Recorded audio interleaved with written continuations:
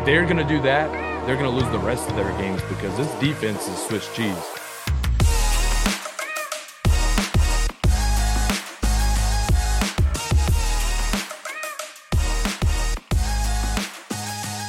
What's up, college football fans? We are back with another episode of the Saturday Six podcast. Here to talk college football with my brother Tyler. I am AJ. New week. Gonna recap some college football action. The Alpha Bro is in the house for the first time in Saturday Six podcast history. We have made history, and one of us has gone undefeated on the week, a perfect 6-0 versus the spread. Yeah. I've done it. Yeah. No, I mean, it was a good week for both of us. I was obviously not 6-0 because we were not on the same page for every matchup. We were on opposite sides for Oregon and Washington. And so I go 5-1. You go 6-0 against the spread, that is. So, and I got my first lock of the season, too. There we go, baby. Everything's trending. I needed that one. Trending in the right direction for us. So, we'll get into college football action last week, week 7. It was a doozy. We had some great games. We had some surprises, not to us because we hit on nearly all of them, but many other college football fans around the country. There were some great games that went down. So want to get into that. Before we do, just want to remind you guys, go ahead and give us a follow on social media and a reminder to share the podcast with somebody if you enjoy listening to it. We appreciate it. And let's get into it.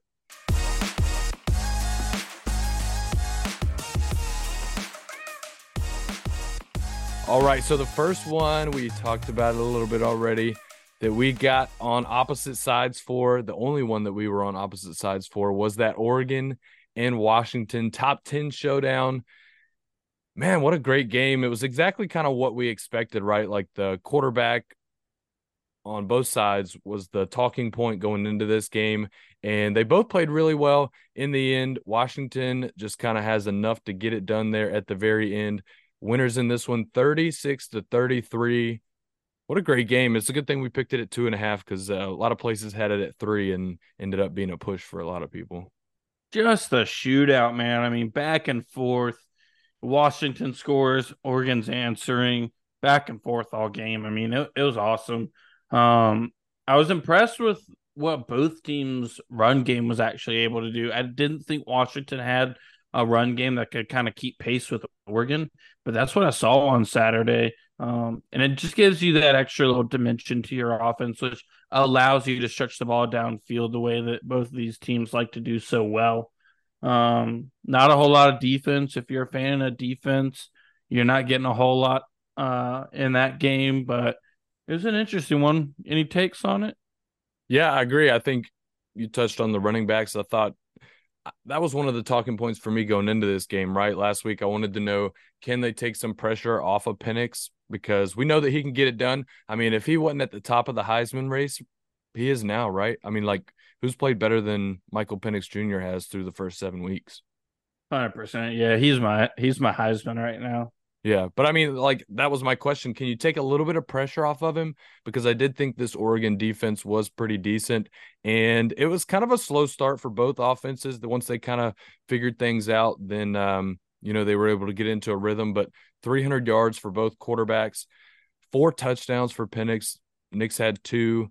Bucky Irving ran the ball well for Oregon too, but it was one of those games where it felt like whoever had the ball last was probably going to win the game, and that ends up being the case. Washington scores a touchdown with 1.5 minutes to go up 36-33, and then Oregon obviously misses that field goal kind of as time expires. It was a great game to watch. You always love when it's like literally a kick could win it or send it into overtime, and that's what you want out of college football, and that's exactly what we got. All right, let's head to SEC. I want to talk about this Tennessee and Texas A&M game with you. This was kind of a snoozer, man, honestly. 20-13 is the final. Volunteers get a big win, move to 5-1 on the season. But it's just hard to watch this Texas A&M team play offense. It's tough, man. Max Johnson, give him all the credit, but he throws 2 picks, like 50% completion. It's just It's not a fun game to watch, really. Yeah, I mean, there just wasn't a whole lot of bright spots anywhere. You could talk about Tennessee. They come out victorious, but they only put up 20 points. Hmm. Their quarterback only goes for 100 yards, one touchdown, one pick. Yeah. I mean, They were able to run the ball. you Jalen you Wright, did I mean, you 136 touched on yards. it, yeah. Yeah, I mean, I thought that A&M defense would kind of stifle them, and they did a little bit early, but it seemed like really when they needed it, Tennessee was able to run the ball, especially with Wright, and ends up being all that they needed. They put up 6 points in the fourth quarter to pull away. It's just Gosh it's a weird, darn. yeah, it was a weird game. Both very beatable teams, and I think both teams that still have a pretty tough schedule ahead of them. I Yeah, mean, I know Tennessee's still got to play Alabama and Georgia. this week, I yeah. mean, so they're not out of the weeds by any means either. Yeah, it's gonna be tough. Tennessee, I mean, still got Bama, still got Georgia, still got a lot of big games to play. So hopefully the Orange sitting at 5-1, they can kind of win a couple in a row here and build some more momentum. Another one I want to talk about with you, man, this Notre Dame game. It was a Notre Dame game, right? This wasn't the USC game because this team came out flat as hell. USC ends up losing to Notre Dame 48-20. And this is it's kind of crazy because like this is one of the biggest like games of the week. And I don't feel like my opinion has really changed on either of these teams after this game. Like, is that weird? Like, I came into this game expecting USC to give up a lot of points to an okay Notre Dame offense. And then I expected a Notre Dame defense, which is competent, to maybe force this USC team into a couple 3-and-outs and then end up winning this game. That's exactly what happened. We were both picking the Irish in this game. For me, man, it's like Caleb Williams has been hyped up so much and deservedly so. Do not get me wrong. Great quarterback. You got some hot takes that you might be willing to share, but I think he's a great quarterback. But it seems like sometimes talked about this already on the podcast, but it seems like sometimes he's trying to do a little too much. Like you get the Mahomes comparison a lot, and so you see Caleb Williams trying to fit balls into windows that just aren't really there. And that's exactly how the game starts. I mean, he throws a pick to literally to the Notre Dame linebacker, just right in his hands, and then like fading off of his back foot. Like a couple minutes later, all three of his picks are in the first half, and it was just they were all throws that he should never have made. And it seems like that's kind of been if they're going to do that, they're going to lose the rest of their games because this defense is Swiss cheese. Right. I mean, Notre Dame didn't do anything special in this game. That's why I'll agree with you. I don't think that our outlook on either one of these teams changes. You're still looking at a 4-loss Notre Dame team ish. I don't think that that's too bad right there. I mean, Sam Hartman goes for 126 yards and 2 touchdowns. Audric Estime, that incredibly talented running back that they have, 95 yards and 2 touchdowns on 22 carries. So they're not doing anything, out of the ordinary or extraordinary here. It's just they have a defense that's capable, and USC's offense isn't able to keep up with that. And then their defense is just so terrible that they can let a very average, very lackluster offense of Notre Dame put up 48 points on them. I mean, it was ridiculous. Notre Dame had the answer for USC the entire time. I mean, nothing was going to help them. Superman looked human, and if they play another good defense, they'll lose another game. That's just all there is to it. Yeah, I think so too. It was never really in doubt for the Irish. That was the crazy part. Like it's 24-6 at half, and it's like, oh, this is getting ugly. And then they score again. It's 31-6 in the third quarter, and it just was an ugly performance. And I mean, USC, like we saw them dropping before this game in the AP poll. They had dropped a couple weeks in a row, even though they hadn't lost a game yet. Now they fall all the way down to 18. Get him out of here. Bro, that's what I'm saying. Like, you might as well kick them out of the whole top 25 if that's the way they're going to play games right now, because that was just pitiful, man. It was hard to watch if you're a Trojans fan. It was hard to watch if you're not. Told you I'd be dying on that Notre Dame hill, and Good I call. was happy to do so this week. Good call, baby. All right, ACC, North Carolina Miami top 25 showdown going into this game. And we were both on the Tar Heels. We hit on it, baby. They covered that spread. Final score 41-31. Drake May finally bouncing back. No turnovers in this one. 4 touchdowns. Look pretty damn good. They can run the ball. The defense is all right. And the return of Tez Walker was huge. 130 yards, 3 touchdowns. Big game for him. Sheesh. I mean, that's the guy right there. That Drake made a Tez Walker. I mean, was basically the entire game. They do have a running back go for almost 200 yards and a tutty. So it's just an all around really good offensive performance. I liked what I saw out of Tyler Van Dyke. The 2 picks hurt. One of them was most definitely not his fault.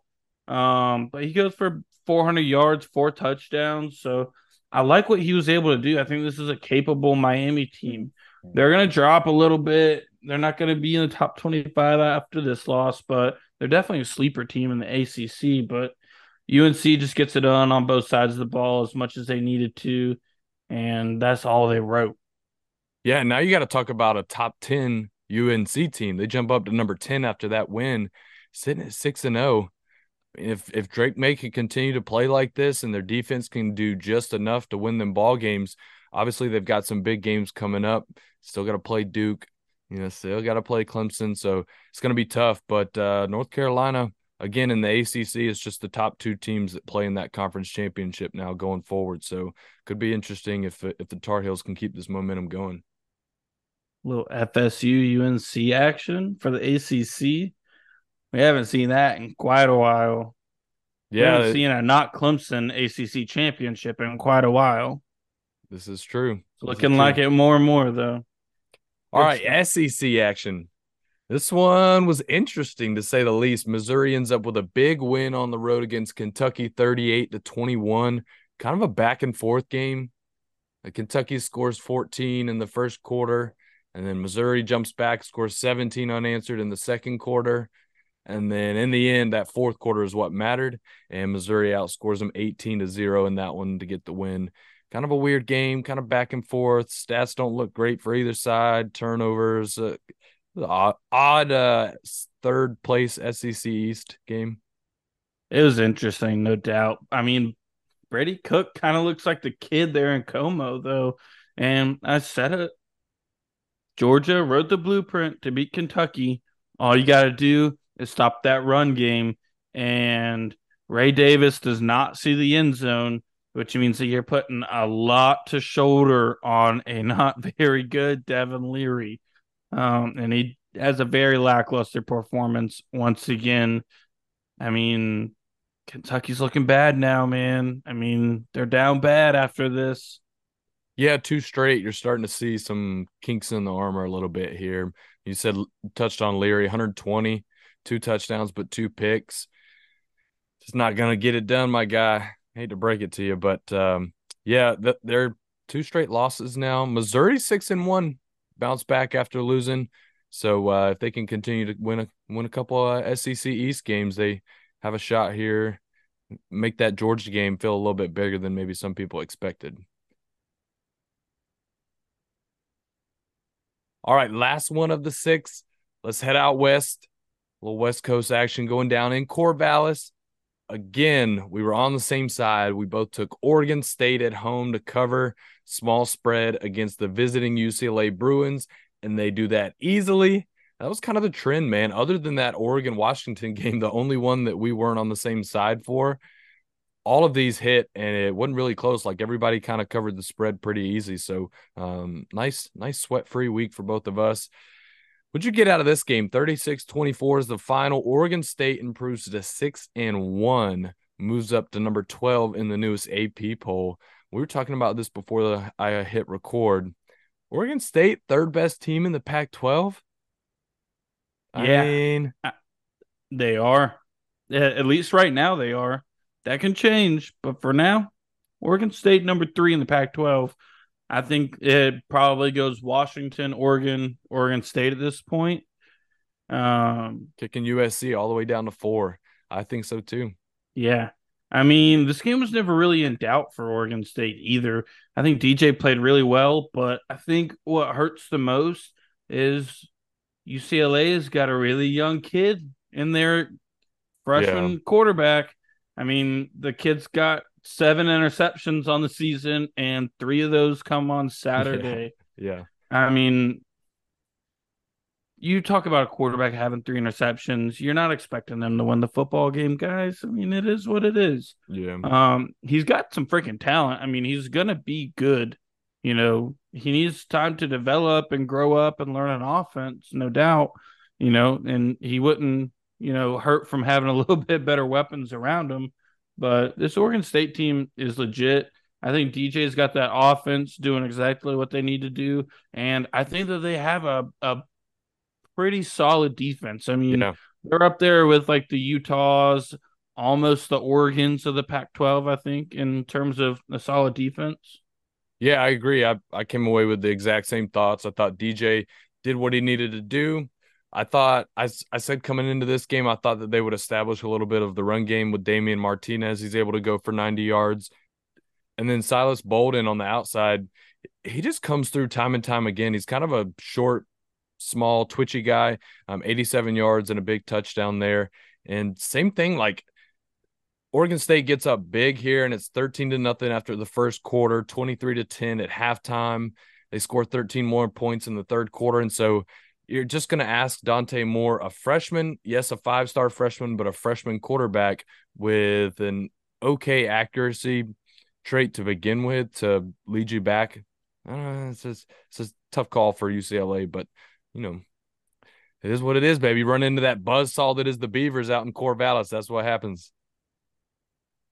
To wrap up, I just wanted to run through an updated top 25 for you guys. We don't have to hit on all these because a little bit of it didn't change. Top 4 actually remains the same: Georgia, Michigan, Ohio State, Florida State. Washington jumps up 2 to number 5 after a big win over Oregon. Oklahoma and Penn State drop 1, 6 and 7. Texas is at 8. Oregon drops to 9. Didn't fall a whole lot. North Carolina, like I said, jumps up into the top 10. Alabama still sitting there at 11. Oregon State up to 12. And then you got Ole Miss, Utah. Notre Dame jumps back up to 15.